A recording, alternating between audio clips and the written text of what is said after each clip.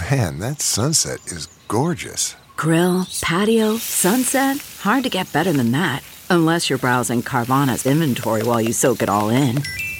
Oh, burger time. So sit back, get comfortable. Carvana's got thousands of cars under $20,000 just waiting for you.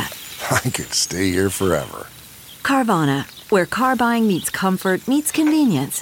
Download the app or visit Carvana.com today.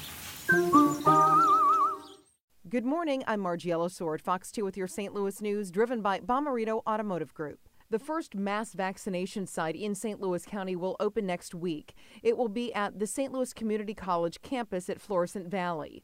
The county expects to open more mass vaccination sites. That announcement could come today or tomorrow. Nearly 320,000 people have pre-registered for a vaccine in St. Louis County so far.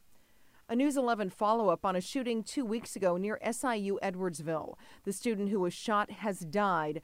Monir Damra was a junior nursing student from Chicago. He was shot in a random act of gun violence. It was on the ramp from Route 157 to I-270 in Glen Carbon, off campus. Illinois State Police took 4 people into custody. Also in Illinois, Cahokia Mounds State Historic Site reopens today with new COVID-19 safety procedures in place.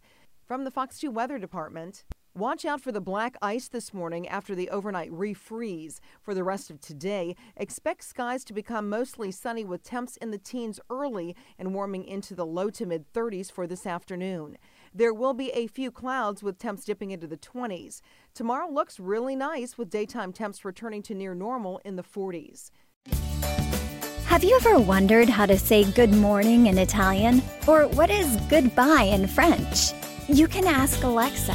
Just say, what is happy birthday in German? Or how do you say hello in Japanese? Do you want to know how to say I love you in Spanish? Ask Alexa and start learning a new language today.